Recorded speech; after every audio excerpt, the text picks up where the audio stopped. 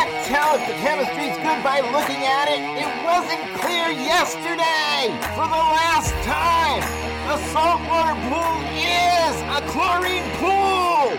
This is the Talking Pools podcast with pool pros from every region in the country. If it happens in a pool, you'll hear about it here. Everything from tips and hacks to the latest tricks and trends.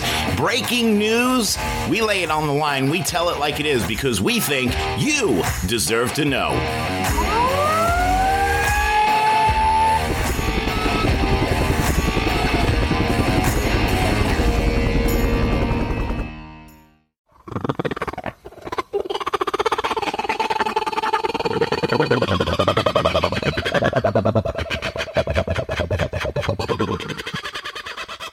G'day folks, welcome back to Mondays Down Under on the Talking Pools podcast. My name's Peter from Australia, joined by Shane. G'day Shane, how are you mate?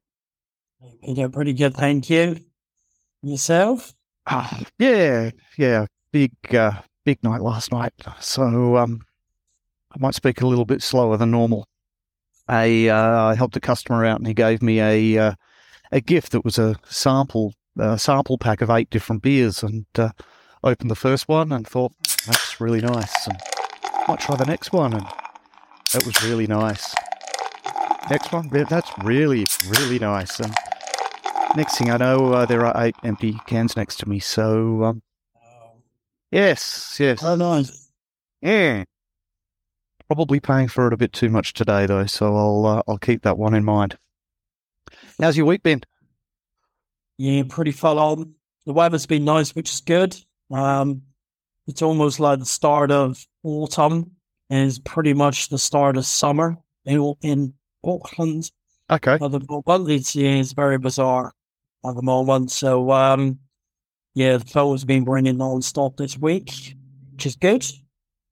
But lots of leaking pools. Okay. It was an interesting one that I went to this week. Brian had just moved into his house 2 months ago. And it was just before the floods started and the cyclone come in. And he sent me an email and he was saying, the pool's been leaking since the bad weather. So I went around there. You could blatantly see that this pool was old. Inside the skimmer, it's an old WA-72. I don't know if you're familiar with them. They're very prone to cracking or in the steam.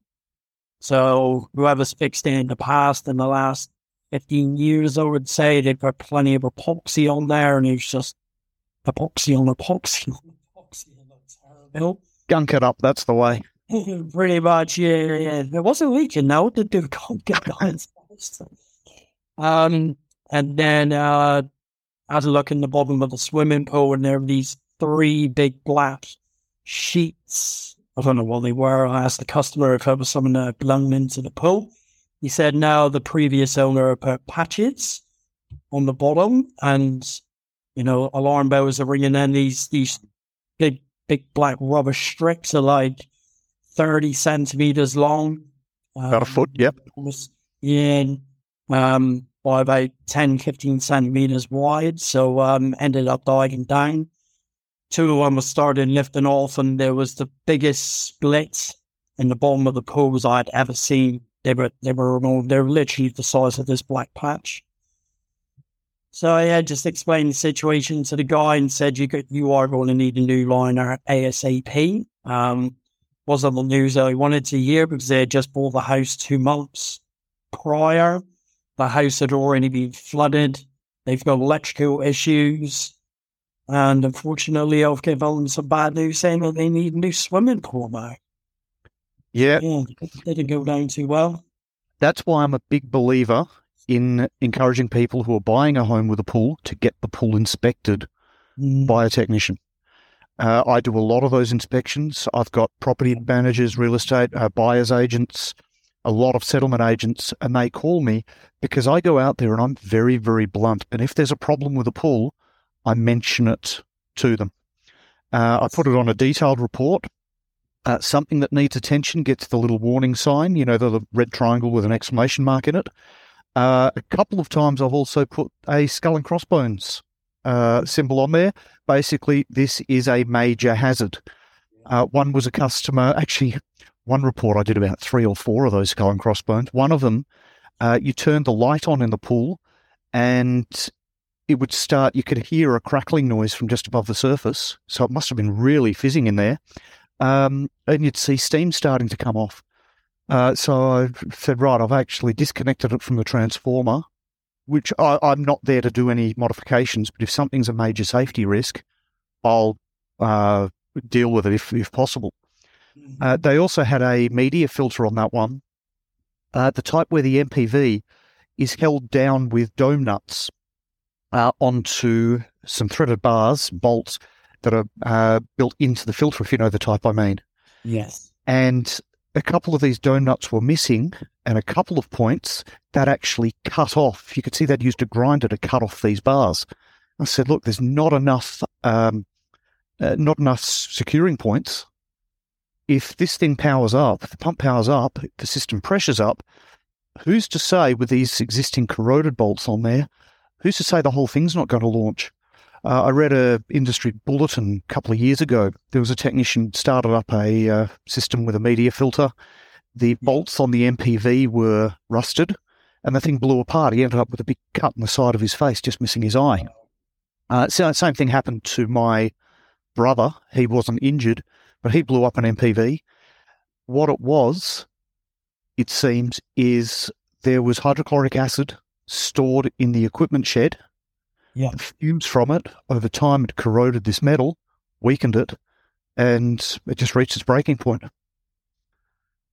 So that's something I always look at when I'm inspecting a pool. Because, look, I don't want to inspect a pool and then, 3 weeks later, the whole thing blows up. Yes. So your pool inspections, is that a big thing in Western Australia? Not big enough. Most people get a building inspection and a pest inspection. Some people also get an electrical inspection. So basically building structure, things like termites, and of course electrical compliance. Yeah. I encourage people to get the pool checked. I did one recently, a suburb called City Beach, which is a very nice suburb, one of the wealthier, more affluent areas. And there was a $7 million house. I found about $17,000 worth of faults with the pool.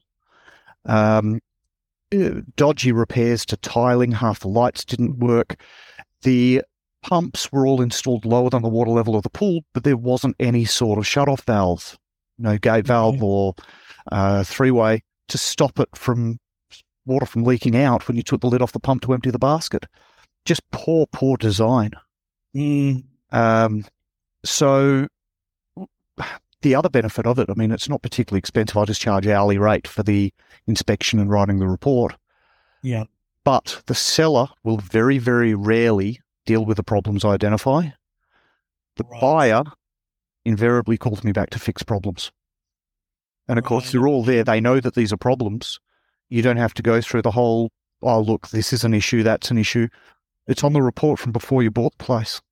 Yes. If you want to try to claim it from the vendor, the seller of the home, then that's between you and the settlement agent. But after settlement of the house, no chance. Yeah.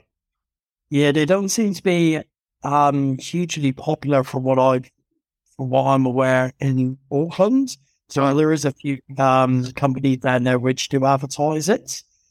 But yeah, to me it seems quite bizarre. You buy a house with a swimming pool.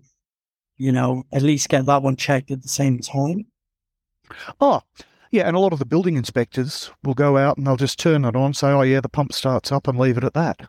My reports are pages long, look at the pool shell, the structure, look at all the skin fittings, the PVC fittings on the skin of the pool, the shell, skimmer box, cleaning equipment, all the built-in pool equipment, pumps, filters, chlorinators, lights. A lot of lights out there aren't working. So I'll see what the problem is. The globe, light, cable, transformer. I'll work that out so they know exactly what's what. I check every fitting on the equipment, every union, anything that could possibly leak. I check for any sign of a leak. The only thing I don't do in these inspections is underground testing for leaks in the pipe, because that's often, it's not that common a problem, and very rare that we have to deal with that. Yes. Yep. So how did you go with the vinyl with the repairs in it? Not happy about it? Yeah, I mean, I ended up peeling off the two of the black rubber pieces. They were just held on by some form of silicone. Could easily peel it off. It was literally like chewing gum, bubble gum, just pulling off the bottom of the swimming pool. I showed the owner of the house, and he was just like, please, can you just try and put a patch on there? At least we can try and get through for a couple of weeks while he speaks to the insurance company. So, ended up cutting the patch, 40 centimeters long. Shitloads of vinyl glue on there. Right in the report, you've spoken to the client and you've said that this isn't going to hold. They do need a new pool ASAP. So at least it's covering myself and covering the tracks. Yeah. Now, sometimes you just have to take the approach of, look, repair isn't a viable option. I've got one pool I got called out for a green pool recovery. And as I was scrubbing it initially, I thought, you couldn't see underwater. It was that green. I thought, this wall feels a bit funny. And did an alum treatment, cleared it up. I think it was the next day I went out there. And I saw that one wall of the pool, fiberglass, about 40 years old, one wall of the pool had bowed in, which is nothing unusual if people empty a pool and the ground pressure around it, the weight of the dirt, pushes it in. Yes. But this one, it had almost started to fold over itself and a crack was forming. At this point, it's basically a crack in the gel coat. I don't think it's structural because it was holding water. But I just stopped work immediately, contacted the property manager because it's a rental home, and I said, look, this pool is failing structurally. It's a big risk. It's not suitable for use. Basically, don't let anyone swim in it. And I cable tied the gates to the pool area shut, zip ties. And I just said, look, this is not, I wouldn't even attempt to repair this. The only viable option is removal. Yeah. And then she got back to me and said, oh, no, the owner doesn't want to remove it. Can you quote on repair? I said, no, it's just not an option. I'd also spoken to 3 people who specialise in fiberglass repairs. And I mean, my background is in fiberglass pools. Yeah. I spoke to 3 other people who that's all they do, sent them some photos, and they just said, no, not going to touch this one. Too much can go wrong on a 40-year-old pool suffering that much damage. Add to that, it's in an area with a high clay content in the dirt. Right. So when that gets wet in winter, it's bone dry now. When that gets wet in winter, it's going to expand and cause all sorts of problems. And it's in a high water table area, so there's every chance if it's drained, it could pop. So the owner got back to me through the property manager saying, oh, can you just drain it and we'll leave it until we can deal with the repair? And I said, no, we can't just drain it and leave it. It'll pop. Structurally, it will be catastrophic structural failure. I said, I can't stress enough how dangerous this pool is in its current state. The only viable option is to work it out. Fill up the sand with dirt, compact. You need engineers to certify it. It'll need to go through council in that particular area.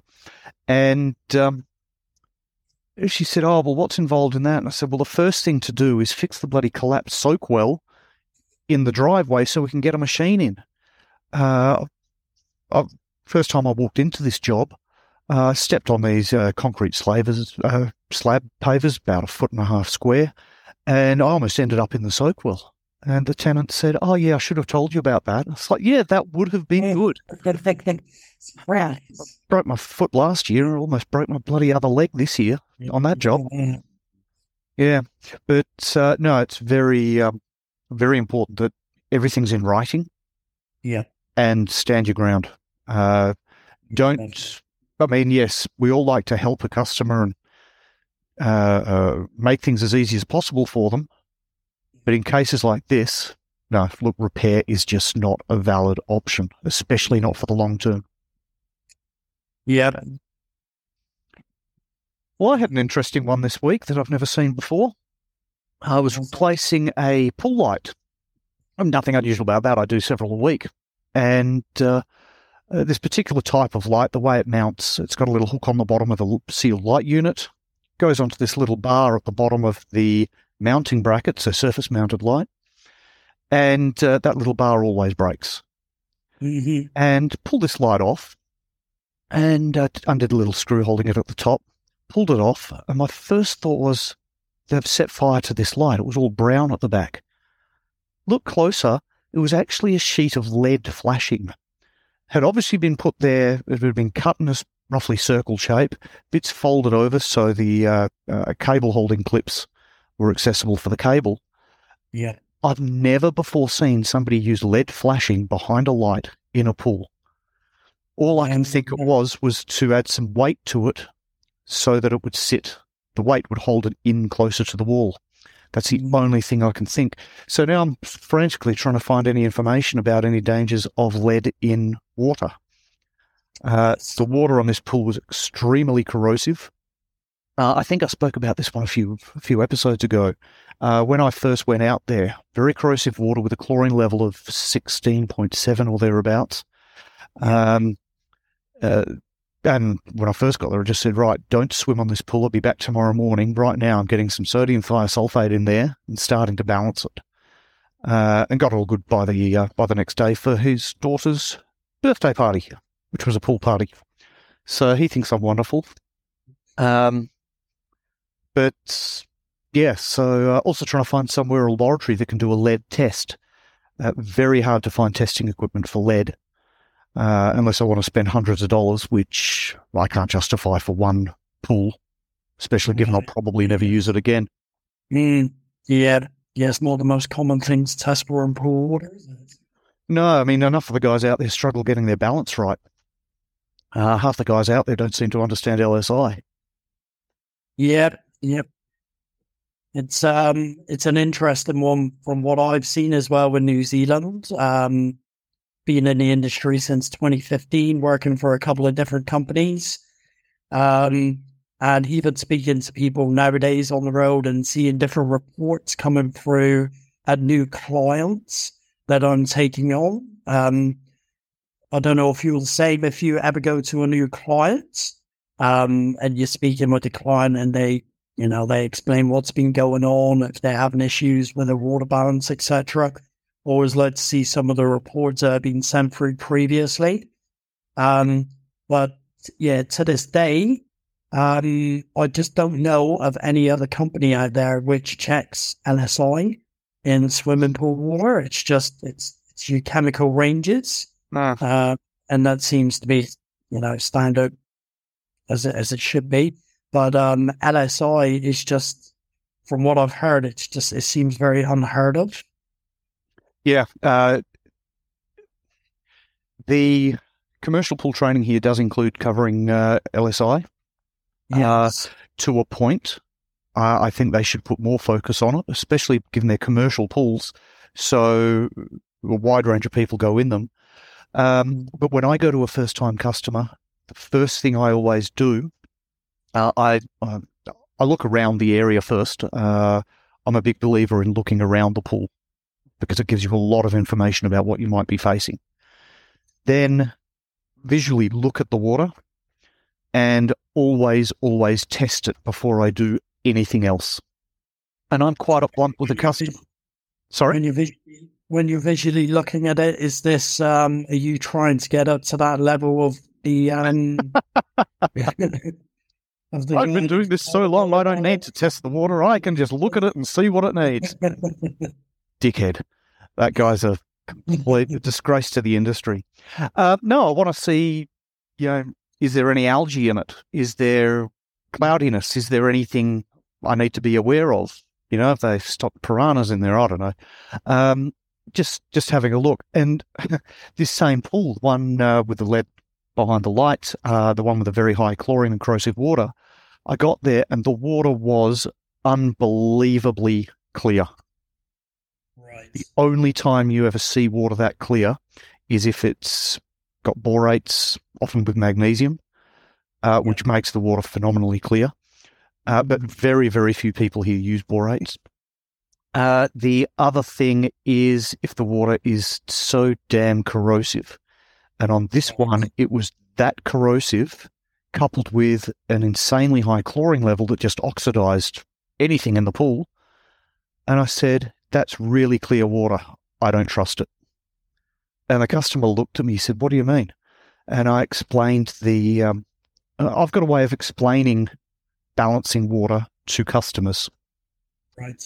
So what it is, I pull up an app, which is, it's called Hot Tub and Pool. Now, I've never tested the calculations. I haven't checked that it's accurate, but as a visual aid, it's really helpful. So for those watching, not just listening, I'm just putting up sharing a screen. That's a screenshot from the app that I found online. It can use Langelier Saturation Index. I used to call it Langelier, but then I got my ass whooped by a French guy at a training course. It is not Langelier, it's Langelier. So since then I've just called it Langelier in case, whatever your name is, French dude, see, you taught me something. If he's listening. It's also got Picorius Scaling Index, which seems to be very similar to the LSI. Yep. But the numbers are different. Similar end result. It's largely to check the buffering capacity of water. So it's got 5 sliders on it. Temperature, total alkalinity, calcium hardness, TDS, and pH. And as you move these sliders along, it changes the number and calculates what the saturation index number is, and if the water's balanced, corrosive, or prone to scaling. So it's just a very handy app. And this is how I explain it to customers. I know it's not as technical as it could be. Wayne did an episode on Testing Thursdays recently, where he goes into balance, and really, really great episode. Really covers some good information in it. So if you're a customer, what I would say to you is the thing to remember about water and the key to understanding balance is this: pure water isn't gentle. Forget the cosmetics commercials where you see someone splash their face and they're all smiles because it's so pure. Pure water is an aggressive chemical in its own right. It has an appetite to dissolve stuff. So what we do with balance is we create an environment where it's not going to start dissolving random stuff. If we go too far, it can reach supersaturation. It can have more, be holding on to more than it wants. It's going to deposit that stuff into the water as a precipitate and often scale on surfaces. So I then go on to explain, as we go through this, the first thing is temperature, not something we have a huge amount of control over unless the pool's heated.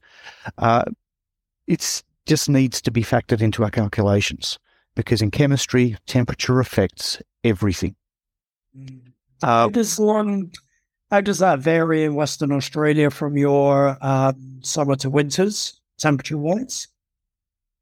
Non-heated pool, quite often we'll see them in the low teens Celsius. So let's say we say about 12 Celsius to hell. Okay, I'm using a conversion calculator here, and it just gave me the result in Kelvin. I thought there's no way it's 285 Fahrenheit. So low 50s Fahrenheit. Summertime, it can get up to the mid-20s. So that's, 25 Celsius is 77 Fahrenheit. So not an enormous range. The hottest I've ever seen was a pool running at 45 Celsius. That's 113 Fahrenheit. He had his blanket on and his solar heater running with a faulty probe, so it couldn't tell the roof temperature. He had that running. The weather that day was over 40 Celsius. So what's 40 Celsius? 104. Would have been probably about 110 Fahrenheit that day. And the water was that damn hot. It was uncomfortable to even stick my hand in. And the reason he called me out, it was quite a funny one. He called me out and he said, "I've got a real problem." I said, "What's up?" He said, "I've just dropped 10 kilo, I think it was, bucket of chlorine in my pool, and I've got a pool party tomorrow." Now, that was Cal Hypo that he dropped in. 10 kilos is 22 pounds in about a 20,000 litre pool. So what's that, 5,000 gallons or something? So fortunately, I carry sodium thiosulfate, which is another thing a lot of people don't carry. A lot of people out here have never even heard of it. Don't ask me why. So I went out there and did that.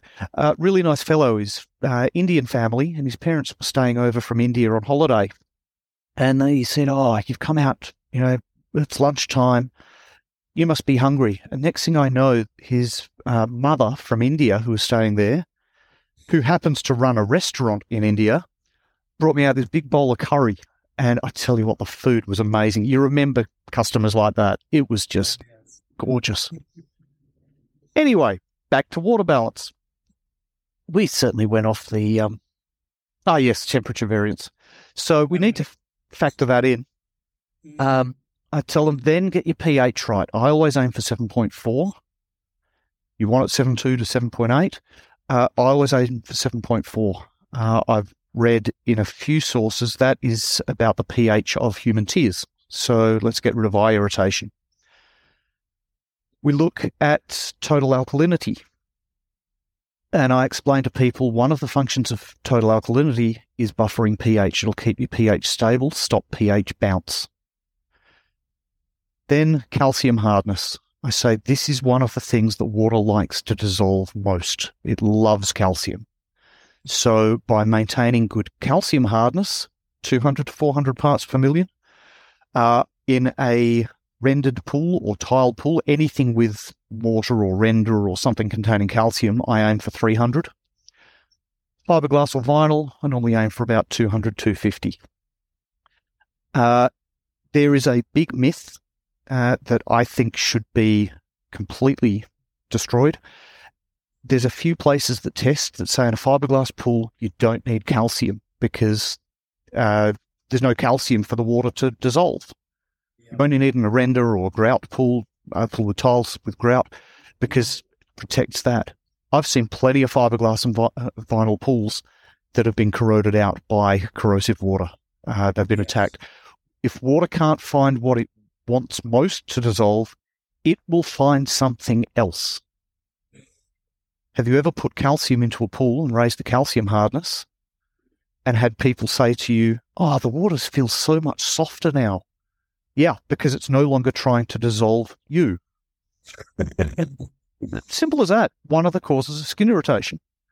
The water was trying to dissolve you. And again, I get people saying, "Oh, it just feels so silky. It's wonderful." It's like, well, yeah, that's how a pool should be.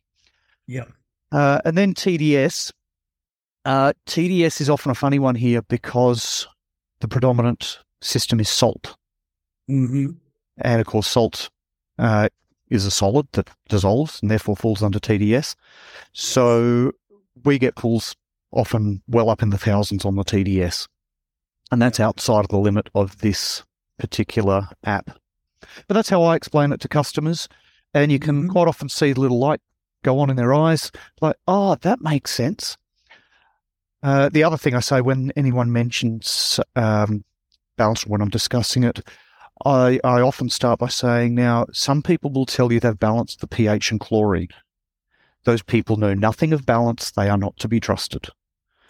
Yes, I understand that pH and chlorine levels must be looked at to ensure pH is suitable for chlorine activity.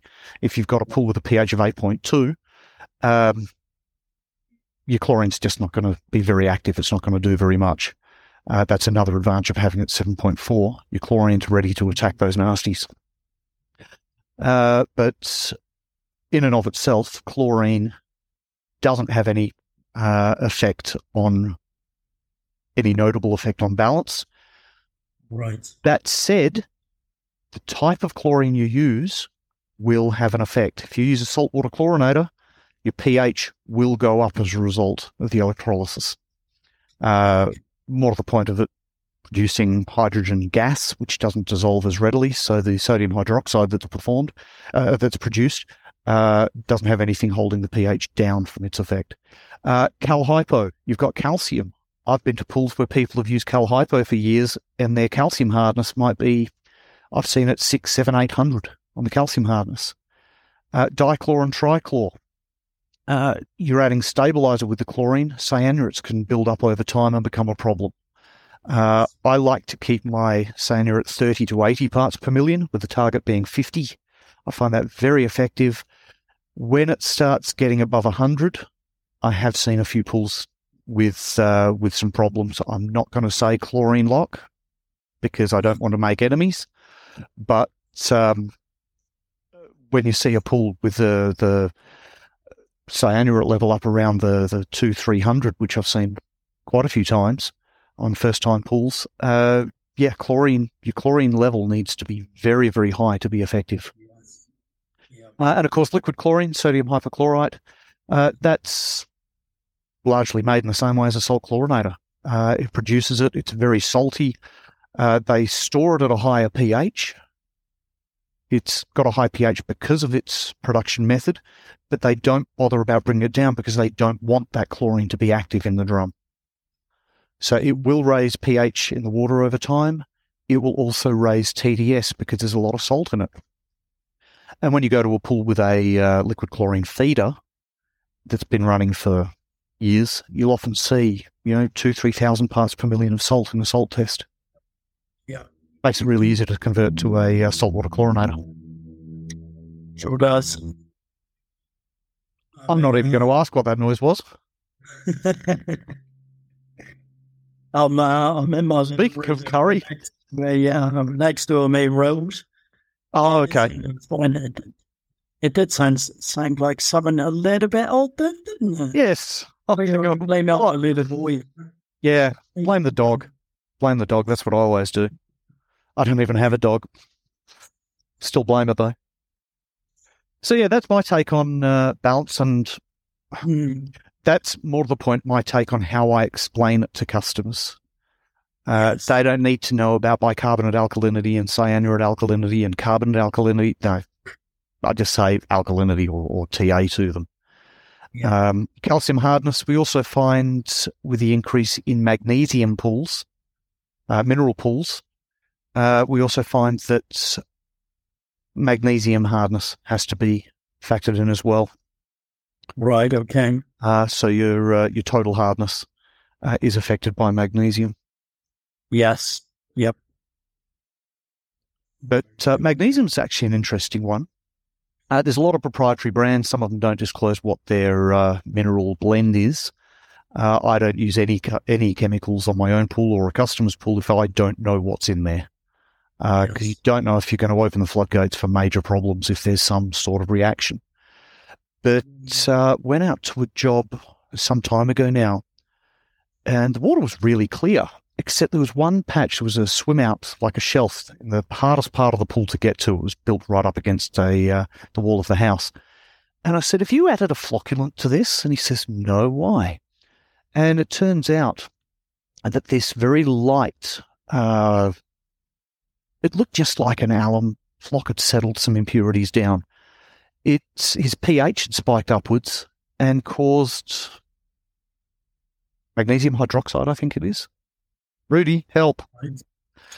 I think it's magnesium hydroxide. But when I opened the robotic cleaner to clean out the basket, there was this almost, think of it like a dusty gel. It was magnesium, again, same stuff, I think magnesium hydroxide. And it had built up in there. And, yeah, all that was caused by its pH spiking. Yeah. So on a magnesium pool, which is still a salt water pool, which is still a chlorine pool, you've really got to maintain your pH extra carefully so you don't end up with this problem. Right, okay, yes. I think I called you a couple of weeks ago in regards to an issue that I was having at somebody's property with a cell. You remember there was... I get 100 phone calls a day. Yeah, but surely, Peter, I should be top of that list for memory. Oh, it's blah, blah, blah every time you call.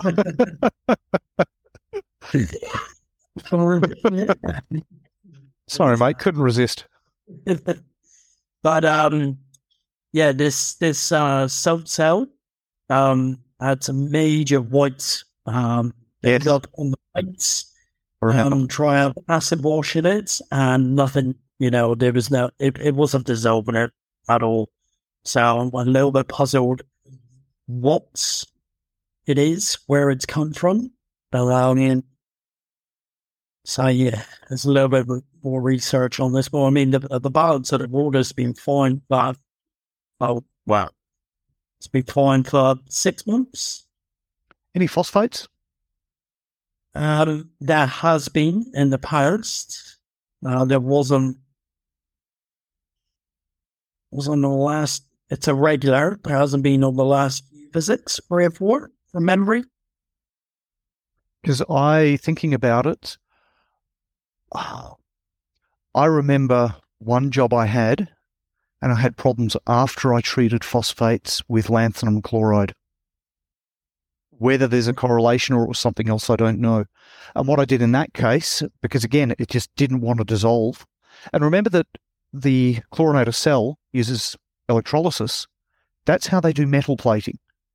So anything like lanthanum could potentially plate onto the cell. And everything in the water is affected at some level by electrolysis. We do our nice little equation to explain to people, look, salt and water goes in and out comes chlorine and hydrogen and hydroxide and sodium. But everything that goes through that cell to some point or another is affected by electrolysis, and reactions do occur. But what I do when they're really, really stubborn, or even if it's soft build-up and I want to speed the process up, I get a wooden or plastic skewer or chopstick and use that to push the gunk out between the cells. Never use metal because you'll scratch the cell coating, often titanium and so forth. Speaking of cells, do you ever carry stocks of chlorinator cells? No, just because there's quite a vast selection on the market out here. Yep. You've got your Zodiacs, you've got the Haywoods, you've got Pensers, you've got your Watercows, your Insynergy. Some of those brands are really good. Some of them, won't touch them. Having major problems with a chlorinator from one particular brand. They just don't seem to get it right.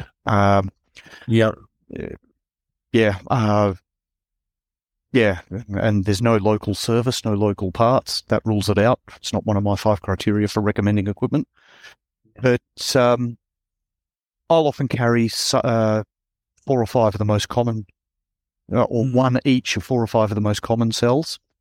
Yes. You look at an Astral V or E series, they're everywhere. So if I get an E25 cell, I know that there's a lot of them out there. It's good to have just so I can replace it there and then. Happened yesterday morning. But with cells, quite often what I'm finding is, again, if it's especially corrosive water, I find the plates will actually start to corrode away. And that can be a big problem with some of them. And by then, the fact it's started to corrode, acid washing is just going to really, really accelerate its failure. But cleaning cells in acid isn't something we have to do commonly, because for the last 20-odd years, most of them have been self-cleaning. Yep. I do have one customer, though. I reckon his cell must be 20 years old. It's a particular design that was made by Chloromatic. Don't know if that's a thing in New Zealand. Chloromatic, I think it was 16 years ago, it was bought out by Davy. But prior to then, it was run by the French family, John French. They were really professional, really great to deal with. And some of their early cells were cylindrical, so not plates, but you had an outer cylinder and an inner cylinder of mesh. And I've got one customer that's still got one of those. And I said to him, this thing must be 20 years old at least. And he said, yeah, it'll be at least that. So not self-cleaning. It's producing chlorine like a beast. I've never seen one last that long. They'll make a lot of these days, don't they? No, well, my record's 14 years on one of my on a cell on my own pool. At the end of which time the pool got demolished, and so I started a backyard renovation of which we will not speak further. The reno from hell. I'm going to get rid of this. Pictures. I look forward to be able to jump in the bloody pool. I look forward to firing up the pizza oven. Yeah, it's just no time at this time of year to finish things off. So is it, would it be planned to be finished this winter? I'm hoping so. Yeah. Yes. Actually, this afternoon I've got to go and make a couple of modifications to the some of the fencing, the boundary fencing, because council came out and did an inspection. And they said, oh, this doesn't comply, that doesn't comply. I said, why aren't you pointing out this thing? Oh, no, that doesn't matter. That's not a concern. I said, well, it is in the Australian standard. But all the different councils have got their own interpretation. Yeah. And that's an important thing going back to the topic of pool inspections, pre-sale pool inspections. I'll check to see if there's anything glaringly obvious. But I'll put on there something to the effect of, although this fence appears to comply, only an inspector from the city of Joondalup, whatever, can issue a certification of compliance. Right. Okay. So that covers me. I will say it's something occasionally like, although this appears to mostly comply, this here is an issue of concern. The gate doesn't close itself. I had one the other day. Gate doesn't close itself because the grass outside the gate is too long and the gate catches on it. Right. But still, you need to speak to the city of whatever. Yeah. Joondalup, for example. Oh, we've got some good place names here. You do have some fun names over there. Upper Swan. Upper Swan? Upper Swan is the name of a place here. Swan River, and this is just at the higher end of it, so Upper Swan. Innaloo. Innaloo. Getaloo. Getaloo. Innaloo. Innaloo. Innaloo. It's one of the suburbs here. And, but we could go on with that. Australian place names is a path you don't want to go down. Iron Knob. Oh. Iron Knob. It's was this could have been the person that installed that iron part in the swimming pool. Oh, the lead part. Well, the lead, yeah. Yeah, no, it's you see some strange things out there. Anyone who says they've seen it all, I think, no, just keep going. You'll see more. Just when you think you've seen it all, out comes a surprise like this. Well, that discussion certainly went all over the place, didn't it? Sure it is. How's the little one doing? Wanting attention? Yeah. Hello. Stuffing your face with bread. Hello. How are you today? Yep. Good. Got a wave.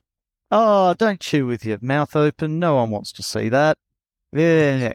This is one of the good things that he does.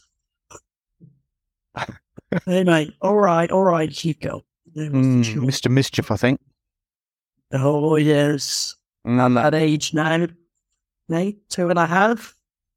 Yeah, well, my boy's 10 now, and he's always been mischievous, and his mischief is going more from the type of mischief you can laugh at to the stuff like, don't smack your sister. So we've got all of our coming this year, and we got a little girl, June and June. Mm-hmm. So you're going to have to be the good big brother. How's Mum doing? You want a sister? Sister's coming, don't worry. Yeah, she's better today. Ah, good. Better today. Fantastic.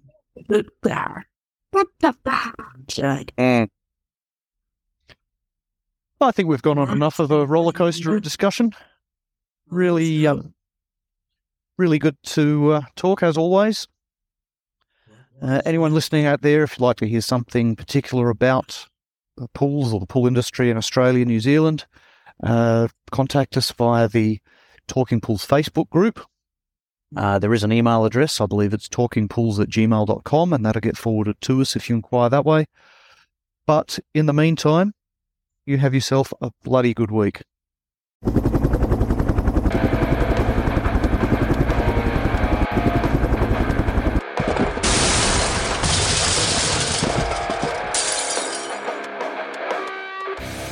I just wanted to take a minute to say thank you for listening today. I'm hoping you enjoyed the episode as much as we enjoyed putting it together for you. Listen, it's been a couple of wacky, crazy, screwed up years from pandemic to Poolmageddon. I just want you to know that we are all in this together. If there's anything that we can do for you, send me an email at talkingpools@gmail.com. Again, that's talkingpools@gmail.com. We're here. This is your podcast. We are the Pool People's podcast, of the Pool People, for the Pool People, by the Pool People's podcast. This one is about you. So thank you for tuning in and listening. Do me a favor, click subscribe before you go. That way you don't miss an episode.